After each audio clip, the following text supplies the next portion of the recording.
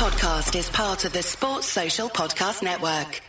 Thanks for choosing this free Anfield Index podcast. If you'd prefer to listen to this or any of our other shows without adverts, then now's the time to check out Anfield Index Pro. With AI Pro, you can supercharge your entire listening experience. You'll not only get all of our podcasts without the ads, but you'll have them far faster with our quick publish feature available exclusively for subscribers. AI Pro also puts you in the heart of our sound studio, with an option to listen to many of our shows live and interact with the podcasters in real time as the shows are recording. Upgrading couldn't be easier.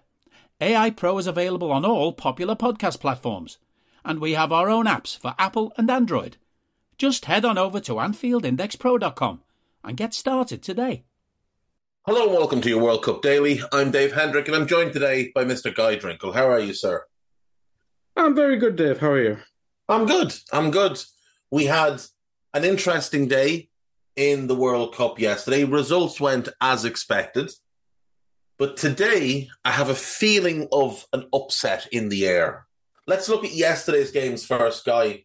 We'll start with France 3, Poland 1.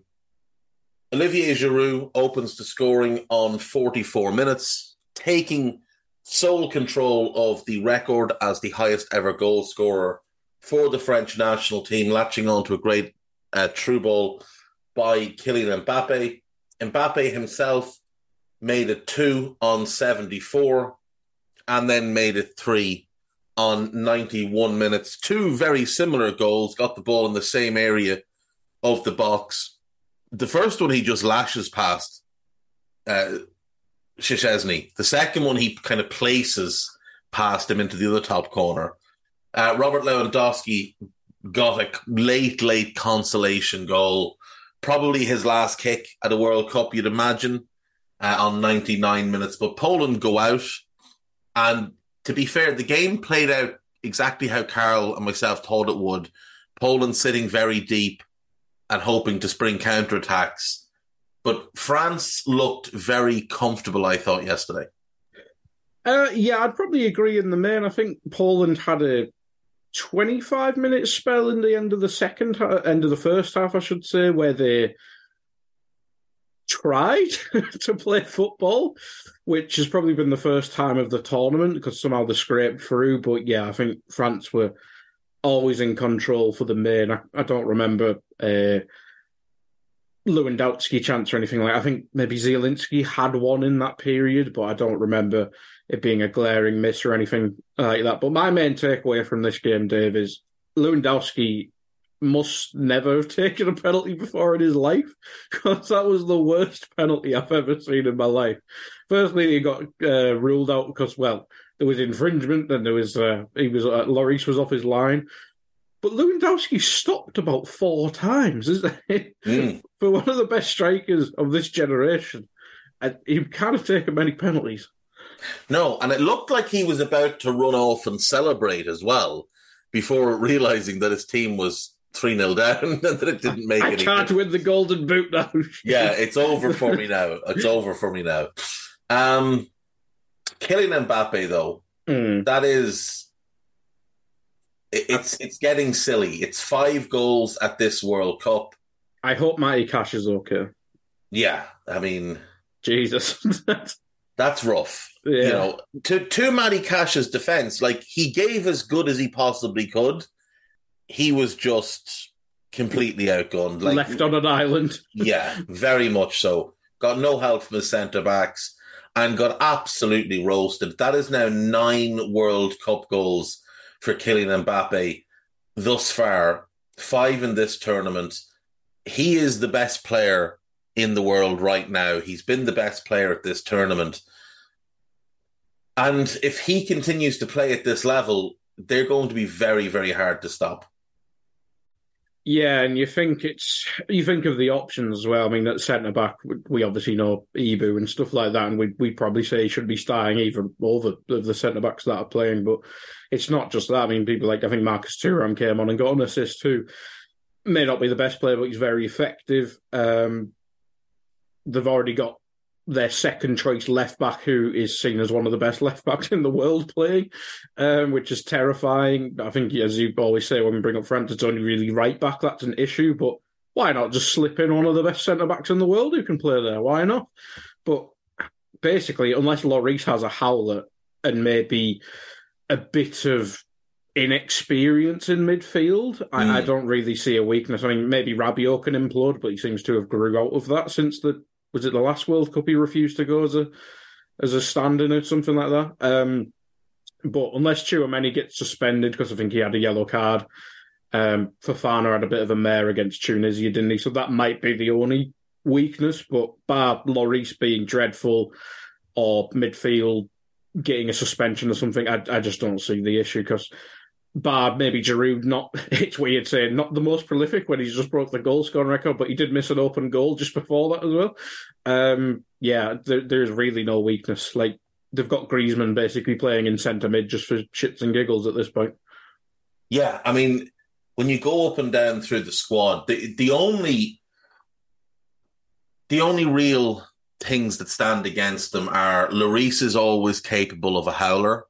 And like you said, Olivier Giroud can be a bit hot and cold. Now, he's obviously a lot better for France than he is at club level in terms of maintaining a regular goal-scoring presence. But he is 36, and were he to get injured, they don't really have anybody in the squad who you would feel comfortable stepping in and replacing him with. Obviously, Benzema got injured. That has actually benefited them because it means Giroud has played. I don't think they're as good with Benzema, despite him being a better player. But when Benzema got hurt, they didn't call anybody up to replace him. But, you start looking at their squad and it's very hard to see how they get stopped if Mbappe is playing this way, if Ousmane Dembele is playing this way. Like, he's not getting nearly as much discussion, but he has been absolutely outrageous. Like you mentioned, Tchouaméni. I think Carl said that that yellow cards reset after the next round. Right, okay. So if he doesn't get... Because he got booked yesterday. Yeah, so if he doesn't get booked in the next game, he should be okay then. I mean, and the thing is, when you start looking at sort of projecting out 4 years from now, 8 years from now, and you see the players who will be available to them that didn't make this squad or are just in the under-23s right now, it's all of a sudden quite easy to start thinking this group could win 3 in a row, 4 in a row. We're just hoping for the French meltdown, really. Yeah, that's literally it. That's literally it, but there's just so much talent coming through. And if Zidane does replace Deschamps, you can't see it. I know he's a fiery character, but Zidane kept Madrid together. He's the biggest weakness. Deschamps is the biggest weakness. But when you start looking at the other managers left in this World Cup, is there anyone better than him? I'm not sure there is. The good managers are all gone home. He might be one of the best left. So I'd probably say Luis Enrique is the best left. I know you're not a fan, but he's probably the most proven left, isn't he? Yeah. True, but he may be going out today. Or not tomorrow, rather. We'll talk about him. Right, let's move on then. So France will play England in the quarterfinals. England defeated Senegal by 3-0. England were pretty poor for 35 minutes or so. Then Bellingham bursts from midfield. Kane finds him with a through ball. Bellingham carries the ball, draws 3 players to him, cuts it back. Henderson arrives late on the edge of the box. Left-footed finish. Mendy maybe should get down a bit quicker, but it's a good strike. England are 1-up. Harry Kane scores 3 minutes into first half stoppage time to make it 2. Again, it's Bellingham who's the primary creator of the chance, picking the ball up in England's half, driving forward into Senegal's half. He finds Foden. Foden finds Kane. And Kane, he just sort of hits it as hard as he can. Yeah. And Edouard Mendy does a smoke hands impression, which is very unusual. Bukayo Saka wraps up the points on 57 minutes. Again, Phil Foden is the supplier. He plays a lovely ball across. Bukayo Saka coming in from the right wing, clips the ball left-footed and just lifts it sort of over Mendy, who's doing whatever it is he's doing. England 3, Senegal 0. A good win for England. Senegal aren't great, and as I said, I thought they were quite lucky to get through the group stage. I didn't think there were any great shakes, but this is a good win for England, and now it puts them in a position where, you know, they're going to start playing the big boys. Yeah, it's probably going to be Gareth Southgate's, I was going to say first test, but he's obviously made it to semi-finals and a final. But in terms of an early-ish round, he's never really had this difficult a draw because it's always been Croatia in the semi-final or Italy in the final, or was it Denmark in the semi-final of the Euros, and then it was Colombia and Sweden in the World Cup, if I remember correctly. So I think this will be the first real big boy. And to be fair, this France side's still a lot better than that Italy side that won the Euros. They just did a Michael Jordan last dance, didn't they? So yeah, this will be probably his biggest test of his England career so far.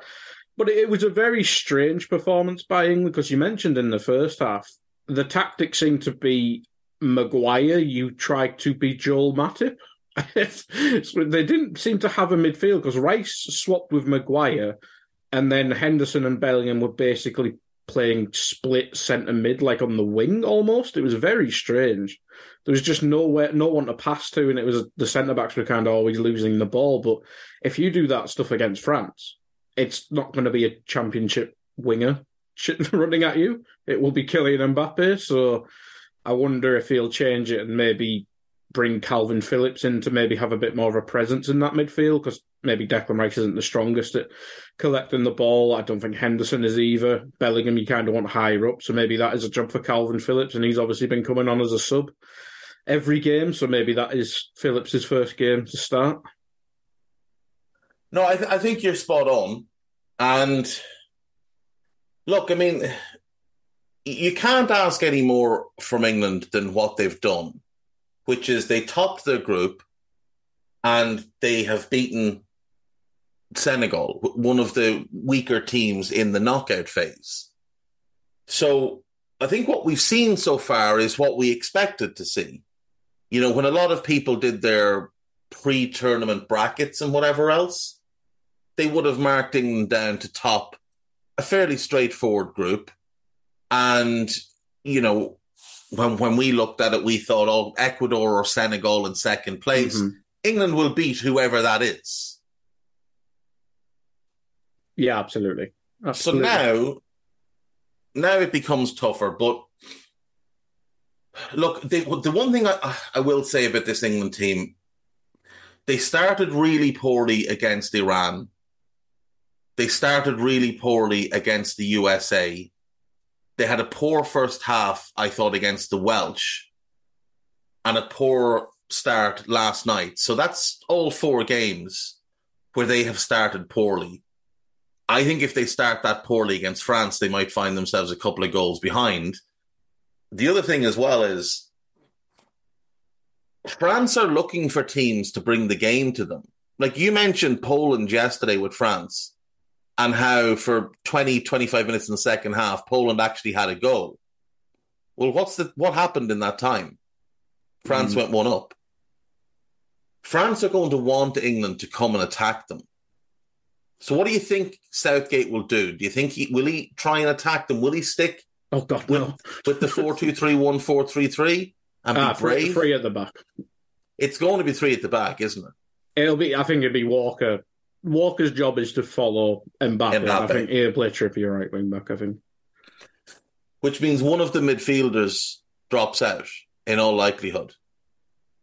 Or one of the forward players. So it's going to be, I would imagine, one of Bellingham, Saka, or Foden who drop out.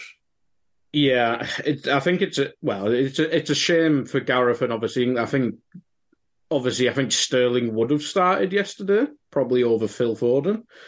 But if he was going to a 3-5-2, I think it would still be Kane and Sterling. So maybe play one of the lads off Kane in more of a 1-1 rather than a 2 could work, because I don't think any of them can really replicate what Sterling was doing.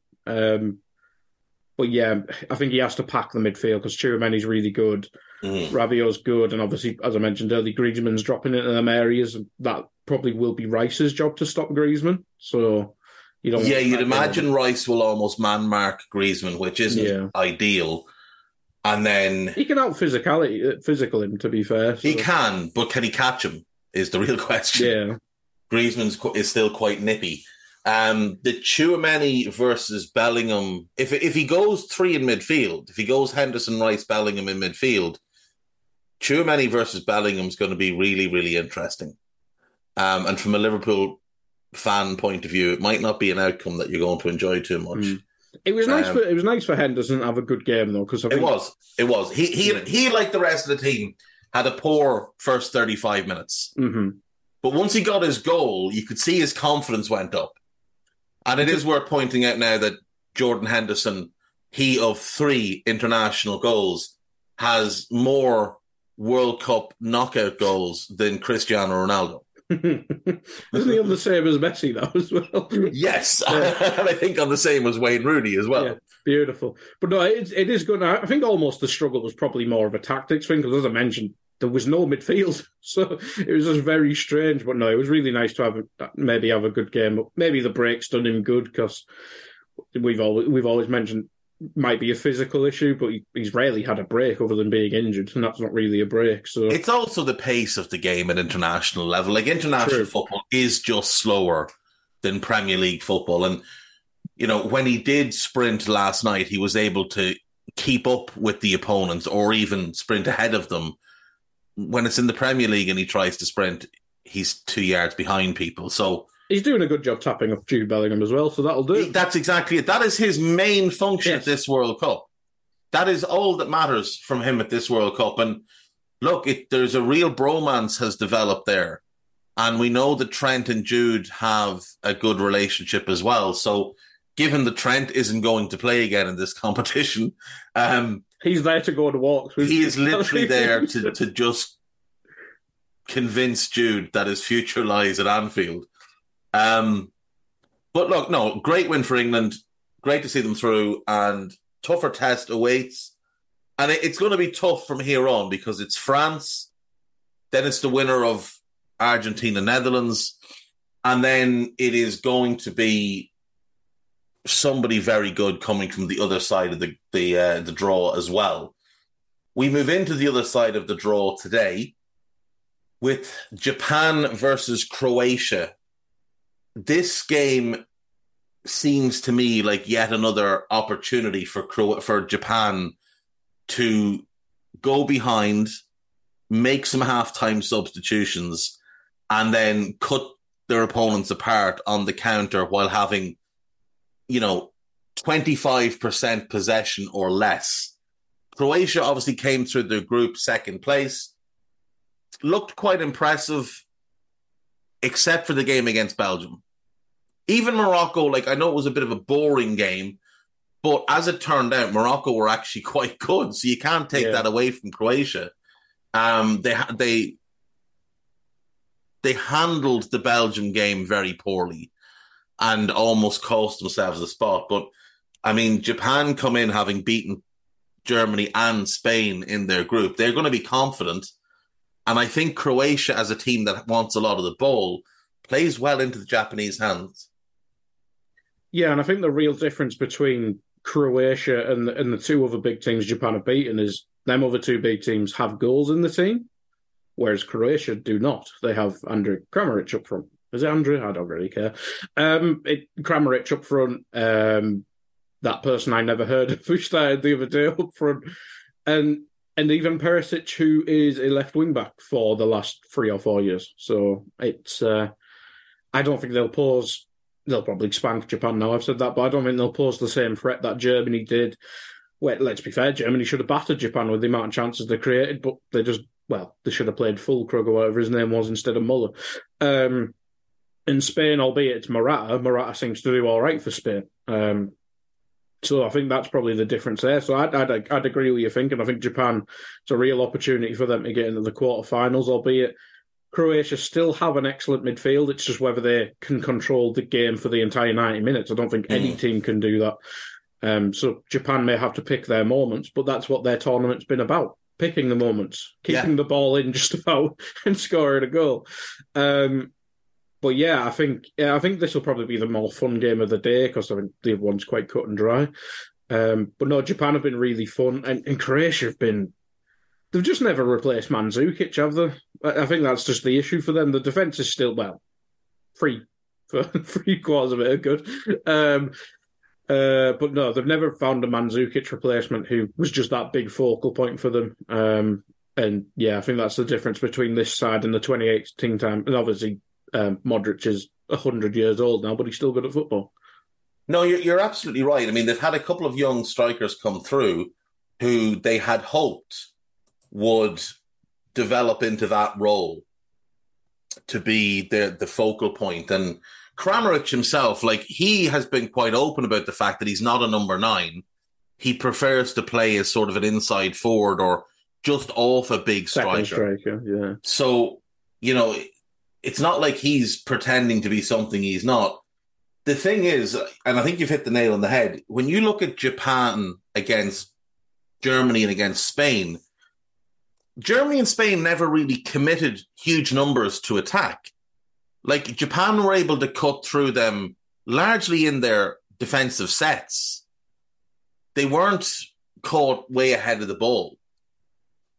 Croatia are going to have to commit numbers forward because they score by committee. They have to get extra numbers in the box. And because they just seems to be the wing backs or the full backs as well. So, exactly. Yeah. So you can see potentially that there might be big spaces left for Japan to attack. And if that is the case, Croatia could have a very, very tough time trying to keep Japan out. And of course, any pain for Dejan Lovren is good pain. So I'm very much in favour of a Japanese win today. But there are a lot of very good players in that Croatia team. And I think even though, you'd look at, say, Barisic is 30, Lovren's 33, Vida's 33, they will not play another World Cup, you'd imagine. In midfield, Modric is 37 and Brozovic is 30, so they won't play another World Cup. All the rest of their defence and midfield options will likely still be around at the next World Cup. So Kovacic, Lovro Majer, Nikola Vlasic, Mario Pasalic, Luka Sukic, who they're obviously very excited about. In defence, you'll have Borna Sosa, Josko Gvardiol, Juranovic will probably still be around, Satalo will be around, Kaletakar, who's not in the squad, he'll be around, Stanisic will be around. So, I mean, they can look forward to another good 4 years, and likely, with 48 teams qualifying for the next World Cup, they'll definitely be there. But the question mark for them is, can they, in the next 4 years, do what they haven't done in the past 4 years and find that striker? Because Perisic is 33, Kramaric is 31, Budemeyer is 31, Levaya is 29, as is Orsic, and Petkovic is 28. There's no young players in that attacking group. You might say Levaya, Petkovic and Orsic can all be at the next World Cup, but they'll all be 32, 33. And of the strikers who didn't make the group, Petar Musa, he's one option, but he hasn't played for them yet. Bracalo has got 33 caps. He's 24 as well, but he's only got 4 goals. He's not exactly been tearing it up for them. They've got to make sure that in the next 4 years, no matter what happens, they find a striker. If they have to steal one, that's what they have to do. There's a big Croatian diaspora out there. Go and find somebody who has a Croatian granny. Someone is ready to play for Dynamo Zagreb for 4 years. Yeah, even that. Go and find a young player somewhere and offer him like 10 million a year to go and play for Dynamo Zagreb for 4 years. That's all you need, and get him registered in time for the World Cup. I think the interesting thing about this game, though, is probably Gvardiol's probably the best centre-back Japan's come up against so far, because obviously Laporte didn't play in the Spain game, did he? And I think that's probably still debatable since Laporte's injury. But the German centre-backs were Rudiger good. And I think it was Schlotterbeck in that game. He had a bit of a mare. Yeah, and Rudiger's been a mess. So, yeah, and obviously Costa Rica, and they beat Japan. So, yeah, I think Gvardiol's the best centre-back, and, well, let's be honest, he kept Croatia in the tournament with that tackle, albeit Lukaku may have still missed, but we'll never know. Given how Rom was playing, I think we do know. I'd also say Juranovic is the best right-back they've come up against, because, like, Nicolas Sula was playing right-back for the Germans. Yeah. I was trying to think who the German right-back Didn't Spain have Aspie, or was it Carviol? Either way, yeah, neither of them are ideal. I think Juranovic might be the best right-back they've come up against, and there's probably an argument. David Raum would be the best left-back. He's probably a little bit better than Sosa at the moment. But it might be the best. It's probably, I was going to say it's probably the best unit they've played. However, there is always the Lovren issue, and he hasn't yet had a full-on Dejan Lovren moment, and it's coming because it always does. So, well, he saved it for the final the last time, so that's true. That is true. He did save it for the final the last time. The absolute cabbage. Yes. Right, prediction for this game. I think it'd be boring to go with Croatia and just say like a 1-0, but I'll Japan only do mad games, so I'm going to go 3-2 Japan. I'll go 2-1 Japan. I'm hoping for your prediction. I'm hoping for 3-2 because I'd like to see some goals. But yeah, I'll go 2-1 Japan. Croatia to be 1-up and cruising at halftime. Japan to make 3 substitutions. All the subs. Ritsu Doan to come on and score again. Mitoma to come on and just break hearts and ankles. And somebody else to come on and score. Right, moving on then. Last game of the day, Brazil versus South Korea. Brazil obviously come in as heavy favourites. They're one of the 2 favourites to win the entire competition along with France. They sailed through the group stage, though they didn't really look all that impressive. They won their first game against Serbia 2-0.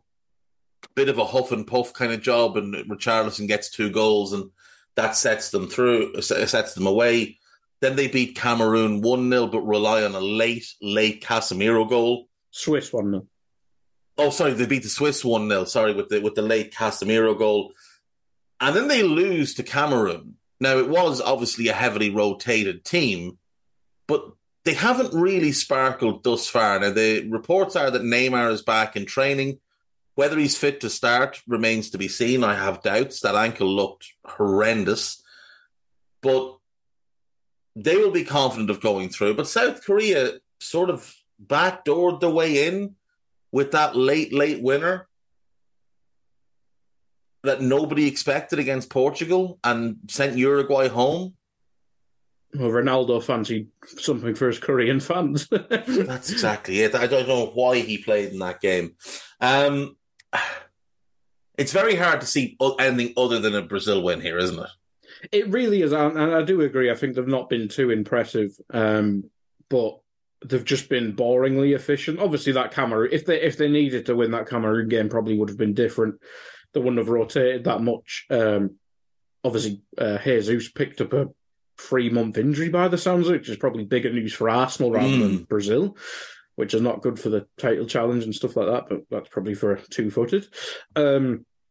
But no, you'd have to say Brazil should walk this. It's a strange one because I think you and Carl and I actually agreed with for maybe Brazil would have been more interesting without Neymar there, but no one's really stepped up. I think everyone in the world loves Vinicius Junior because he's one of the most fun players in the world, but maybe it's the system or whatever, or maybe he just likes Carlo Ancelotti that much, but he just seems to not be clicking. Rafinha, I don't know.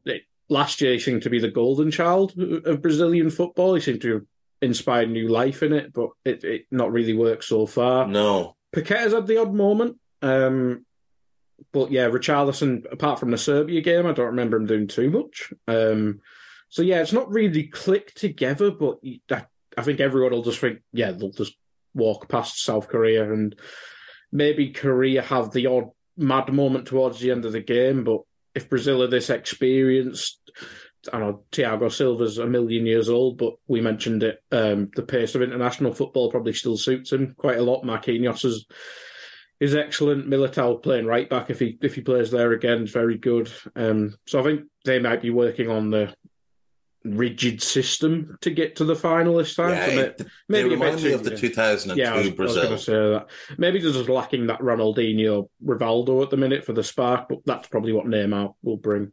That's the hope, isn't it? That Neymar can be like their Ronaldinho. There won't be a Ronaldo in this squad, obviously, because he's a one of one.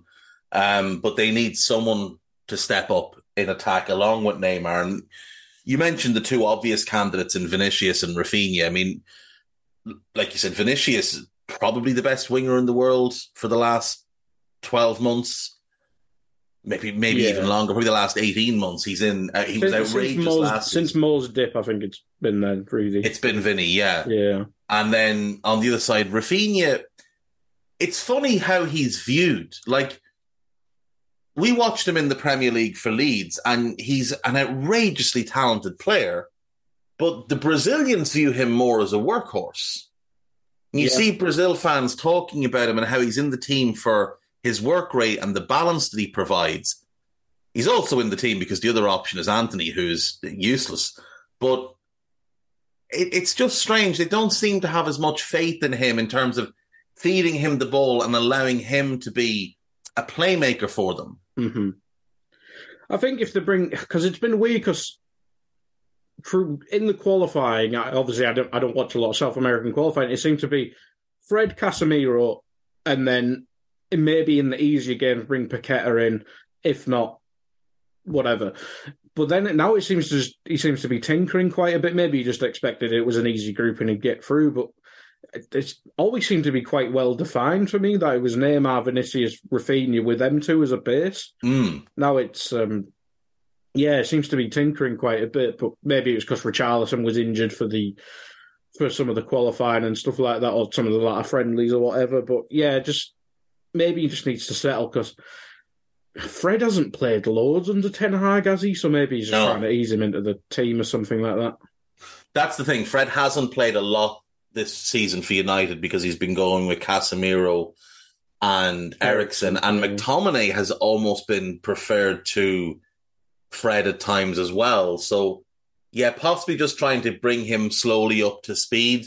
I do think when they start playing tougher opposition, it will be Casemiro, Fred with the three. But I suppose the other option he has is he could play Paqueta on the right wing. Again, he's seen as one that plays there for work rate and balance rather than, any sort of creative thing. To be fair, if you have Vinicius Junior and Neymar in your team, you don't really need another one, do you? No, you don't. And you do need someone that puts in the graft, because what you're looking for, what we'll often see with this Brazil team when it is Casemiro, Fred, and Rafinha on the right wing, is that Rafinha drops in, the other two kind of shift over a little bit and becomes a midfield three. Neymar shifts forward and almost becomes like a false nine. Yeah. And Richarlison drops to the right wing with Vinny on the left. So it's a 4-3-3 or a 4-5-1. And I think that's ideally what he would like. And obviously Paqueta offers that same ability to flex from right wing to right side midfield and give them a bit more solidity. And he's obviously a bit more physical than Rafinha as well. Yeah. He's a bigger lad. I wonder if them two regret their moves, because it seems to take the sparkle off them a bit. Because at Leeds, Rafinha was massive, and Paqueta not really clicked at West Ham yet, has he? Nothing has clicked at West Ham. That's true. Nothing has clicked there. But I do think Rafinha probably does. I do think he probably does, because he's not beloved by Barcelona's fans, and there's already been some calls to sell him. And Dembele's kind of came back massively for them, hasn't he? Yeah, and Dembele's out of his mind, and they've got Ansu Fati, who's one of their golden boys, and they're hoping he's going to be the other winger with Usman on one wing. If he moved to Chelsea or Arsenal, it may have been the better move. The only thing with the Arsenal move, Saka's Bukayo Saka, like, what were you going to do there? I mean, you could play one of them left wing, but then what do you do with Martinelli? I keep seeing all these Arsenal fans say, if we could just get, one more winger in. I'm like, well, what are you going to do with the players you have? Smith Rowe's not even played. Saka has to play. And then, like you said, Smith Rowe or Martinelli has to be the other one. You've got Vieira as the backup to Odegaard. You do likely need a backup right winger, but you don't need someone that's banging down the door to start every game because Bukayo Saka is your best player. Arsenal fans are just funny to me. Kim Min-jae is the big question mark for this South Korea team. Is he fit for today? If not, the defence isn't quite what it is with him because obviously he is one of the better centre-backs in world football. They could really do with a big game from Heung-min Son. He has been one of the kind of more quietly disappointing players in this competition. I think it's been all season for him, though, Dave. I think that's he hasn't been good for Spurs. No, he hasn't been good for Spurs. I think that's why they've been so... I think, obviously, Spurs are doing well. I think they're third off. I haven't looked at the Premier League table since this started. But I think he's the reason they're so still, because I think Kane and Kulusevski have been very good. The Suns kind of stunk up the place. Yeah, Kulo's injury has hurt them as well. Yeah. But yeah, they haven't been helped at all by Heung-min Son's form. It's mad to think that a week from today will be the 12th of December. The last time Liverpool played was the 12th of November, so we're coming up on a month since Liverpool last played, and obviously we don't get to see them again until the 22nd of December. And you know what, Dave? It's been fucking amazing. It has been great. It's been absolutely fantastic. I'm up for this every year. Give me an international tournament that stops the Premier League every year. Let's get a prediction then and get out of here. I will go 2-0 Brazil. I was thinking the same. I'll say 3-1 just for a late frenzy at the end, and maybe Korea get one, then Brazil get one on the break or something like that. Wouldn't be a surprise. Yeah. Wouldn't be a surprise if, Korea were having to commit bodies forward and Brazil just caught them going the other way. I think it might be better in that one. Yeah, I mean, it does. When you looked at these games beforehand, the ones you could sort of point to, Argentina, Australia, England, Senegal, Brazil, South Korea, they were the ones, and Portugal, Switzerland tomorrow. They're the ones where you sort of expect Argentina, England, Brazil, Portugal to just kind of breeze through. Now, I know the Argies had and France, but to be fair, and France. You're thinking Lewandowski. In fact, if we look at them all, I mean, the Netherlands were expected to beat USA.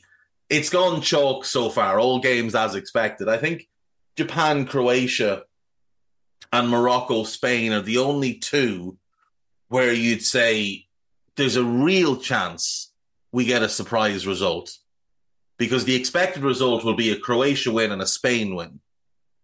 But there's a real chance that Japan can beat Croatia, and a real chance, I think, that Morocco can beat Spain. Switzerland do Switzerland things as well now and again. Yeah, I mean, but it's gonna require Jan Sommer Superman mode. Jan Sommer Superman mode and Haris Seferovic to just remember that, he is Carl's favourite player.